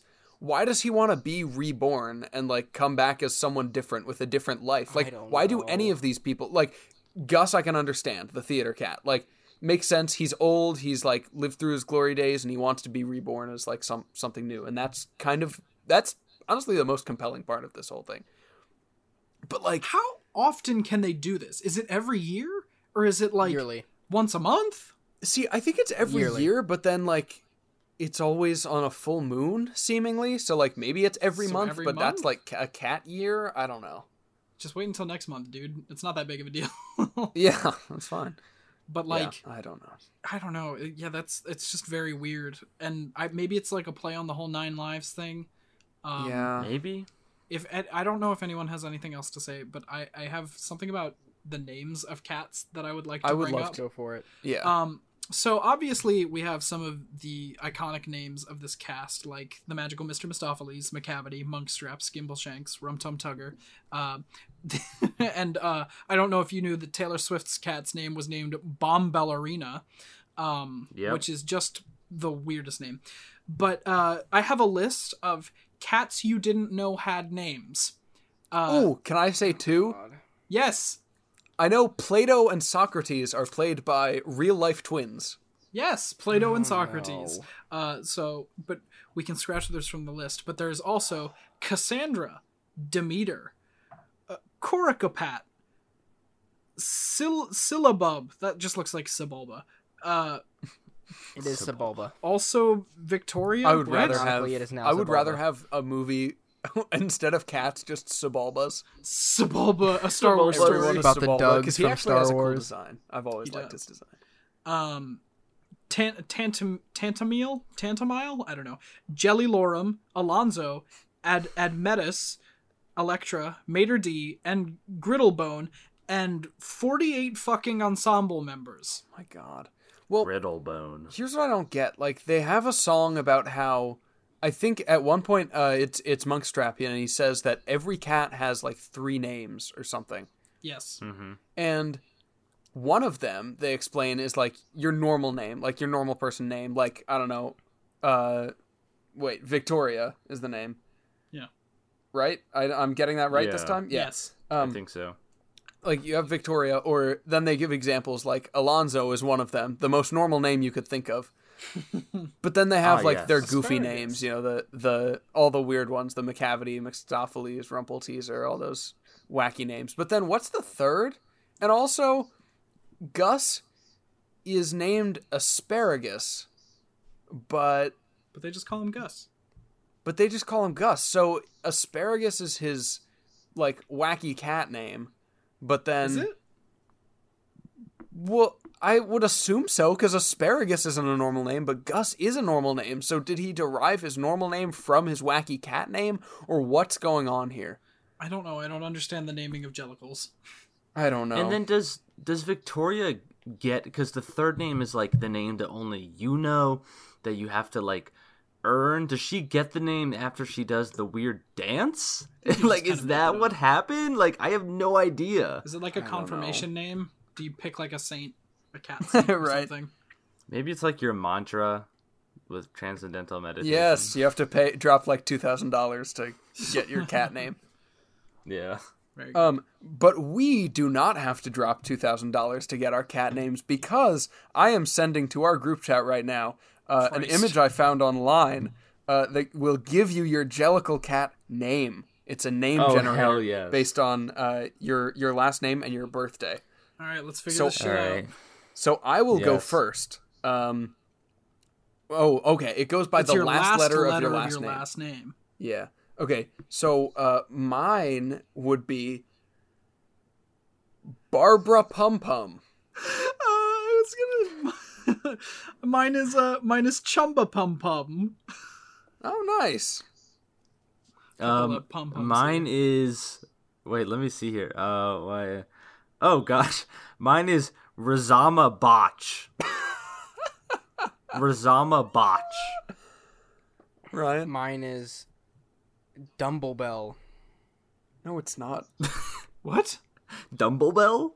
Or no, it's Jelly Bell. Sorry. Jelly Bell. I was looking at the wrong one. Well, that's Yeah. good. I'm really glad we did that.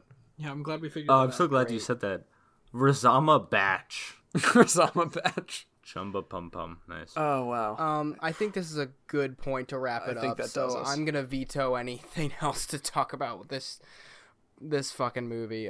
Brendan, final thoughts and ratings, please.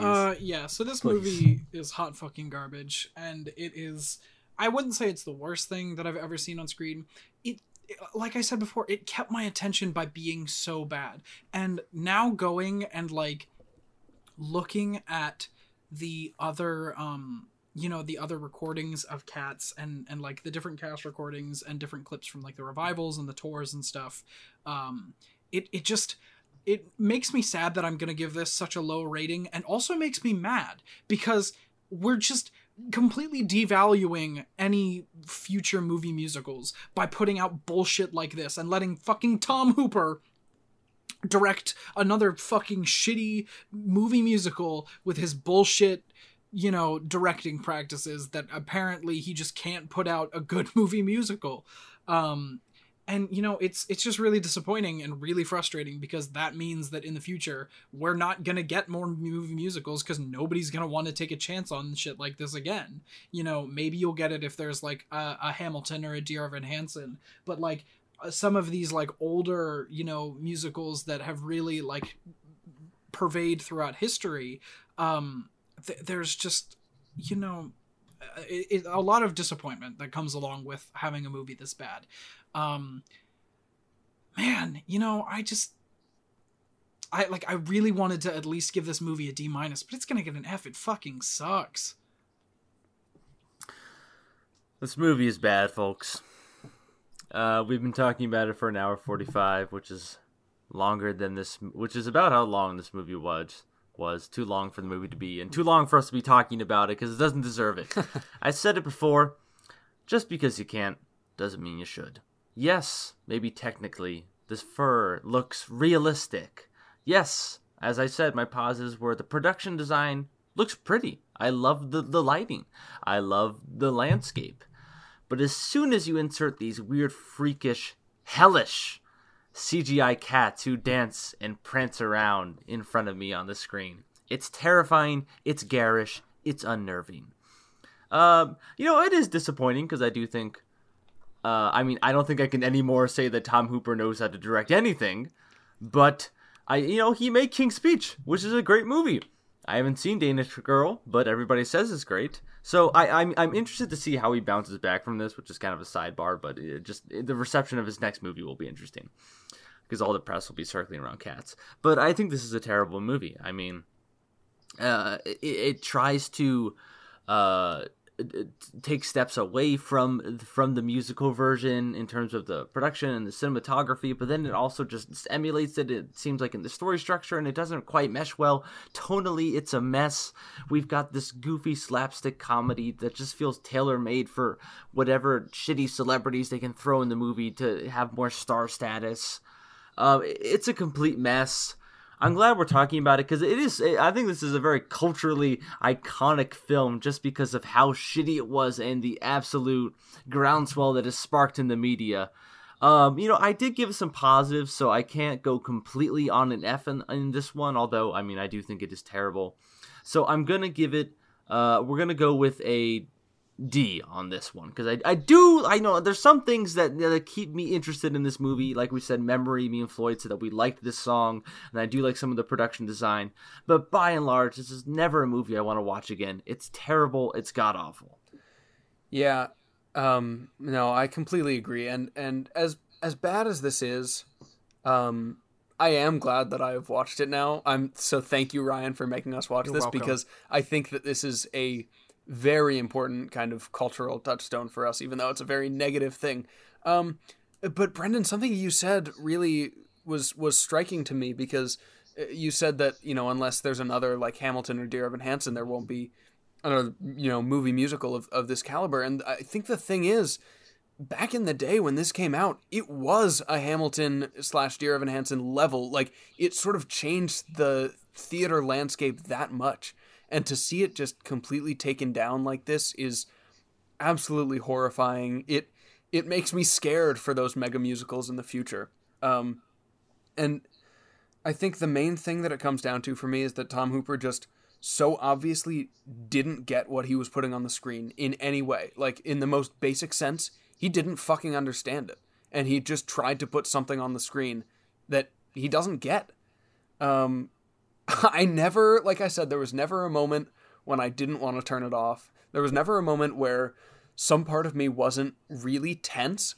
Like, I tried to, like, relax my face. Like, I would notice that I'm, like, making a disgusted face, or, like, furrowing my brow or something that I do when I'm, like, worried or disgusted at something. And it just, I would, like, try to relax, and I just couldn't. This is such a hard watch.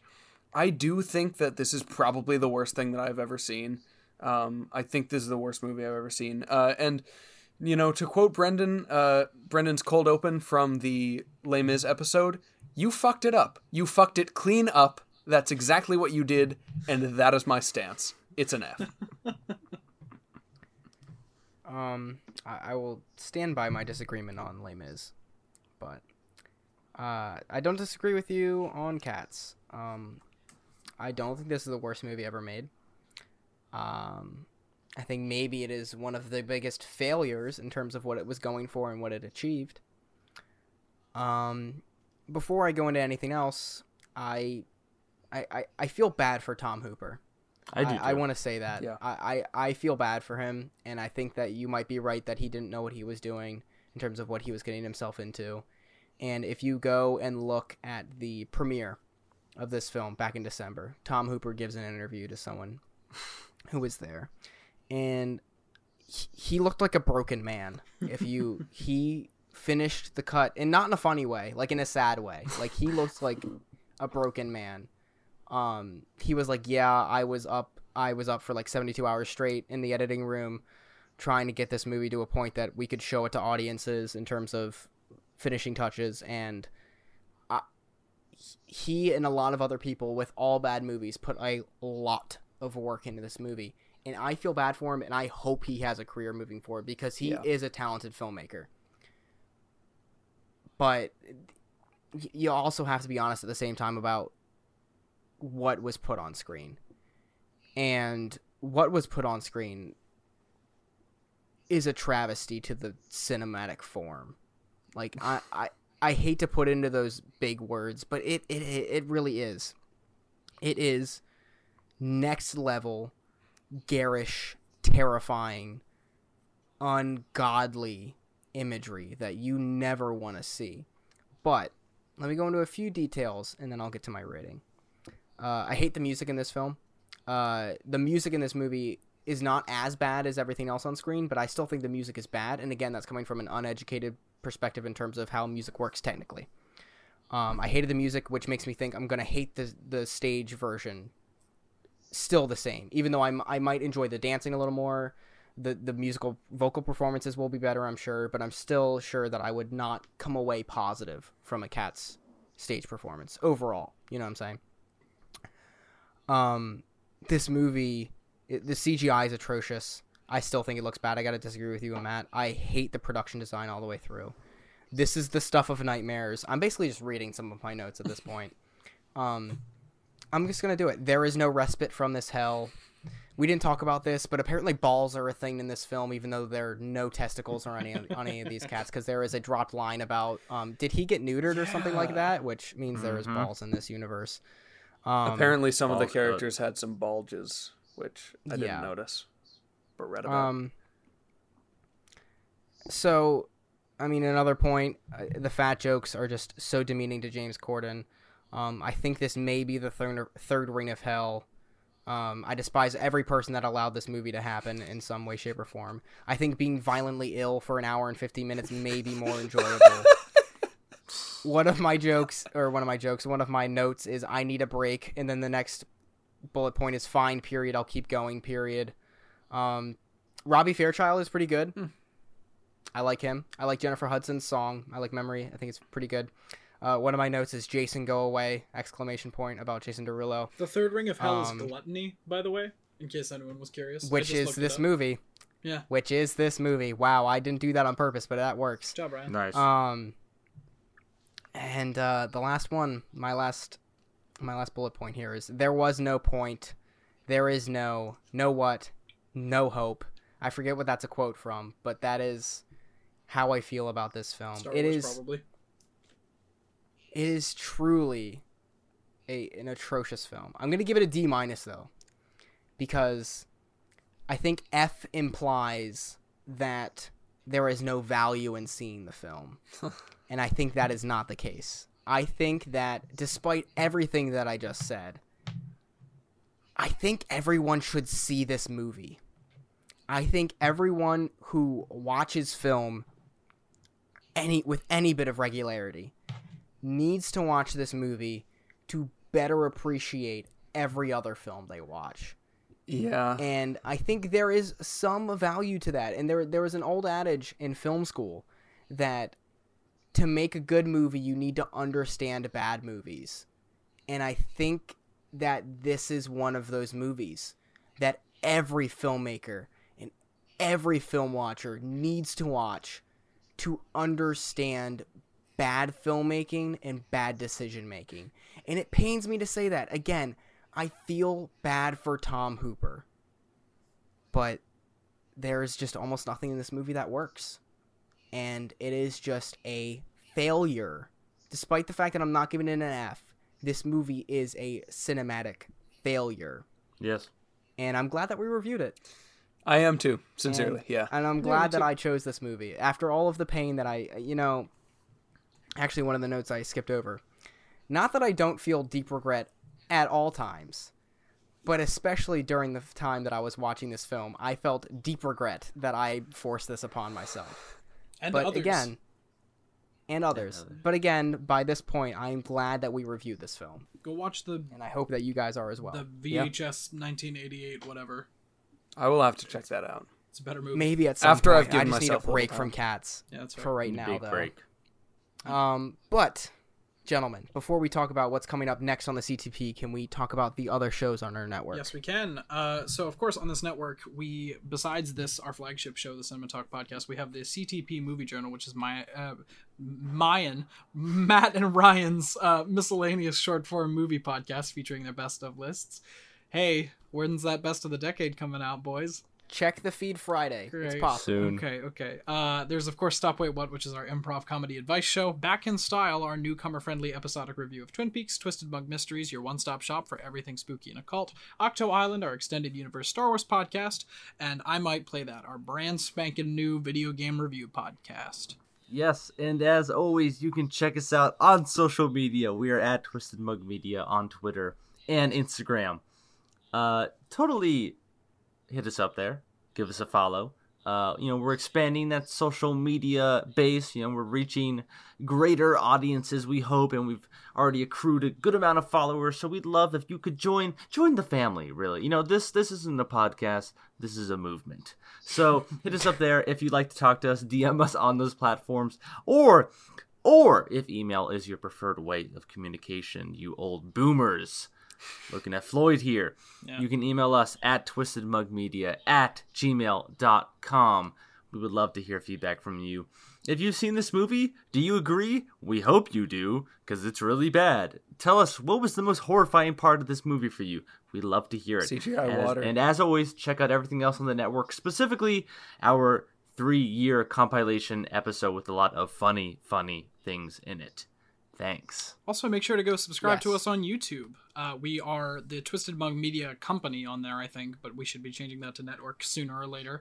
I posted a video talking about spice in the Star Wars universe, and it was very fun to make, and it was fun to research that kind I have of a thing. video coming And fun to very watch. soon. Ryan has a video coming very soon. Thank you so much, Logan. And there also should be another slightly more comedic video that I made a little while ago, airing very soon on there. So go subscribe there for more updates, more videos, and video essays and things like that. It's going to be a really great time. Absolutely. And coming up next week, we did the Hitchcock series, we did some random movies, and then we did the Alien series, and I was like, we're talking about too many good movies. But honestly, I was like, we need to talk about Cats. We need to talk about a really bad movie. I'm kind of good for a while, which is a good thing, because we are Until my moving pick. into David Fincher's filmography next week. We started with Alien 3 back in the Alien series, but come back next week for our review of one of the greatest films ever made, Seven, by David Fincher. I see Matt not agreeing with that possibly, but it is. I love that movie. No, we are going to be talking about great movies, not just great movies, but legitimately best of the decade movies once we get closer to that era. That's going to be fun. Sure. We're taking a real dark turn. It's about to get scary. It's about to get horrifying. It's about to get disturbing as Scary in fuck. a different way than Cats is. But yes, Yes. David Fincher is starting next week. We're getting 5 reviews in a row of David Fincher. We're taking a break for another Pix review, and then the next 5 David Fincher films, hopefully ending with Mank, the new David Fincher film coming on Netflix, which hopefully is still happening Fingers even during the crossed. pandemic. Cool. But so that is what's coming up for us, guys. Just about does Please us. be sure to come back and listen to those. So yeah, thank you so much for listening to our review of Cats. I'm Ryan. I'm Brendan. I'm Matthew. And I'm Logan. And we'll talk to you soon, guys. Thanks so much. Bye.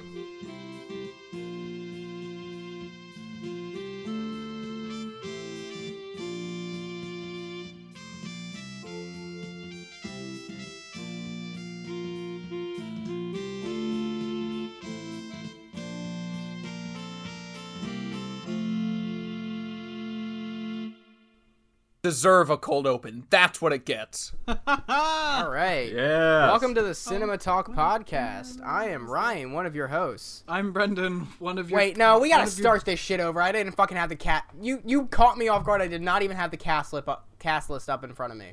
Damn it. All right. What, Can I do the same thing? Yes, Okay. but I was not prepared at all for you to just do that. Oh God. We're all set in Fuck cats. Okay. Thank you. And I think that... Oh, my God. I'm making myself so angry. I'm overheating. Jesus Christ. I have so much to say about this shit. It's just an infuriating film. I do think it's the worst thing I've ever seen. I'm just getting so mad. I'm overheating. What's up? I said I'm getting so mad. I'm just overheating. This man is like a PC. This film is infuriating. Oh God, this film.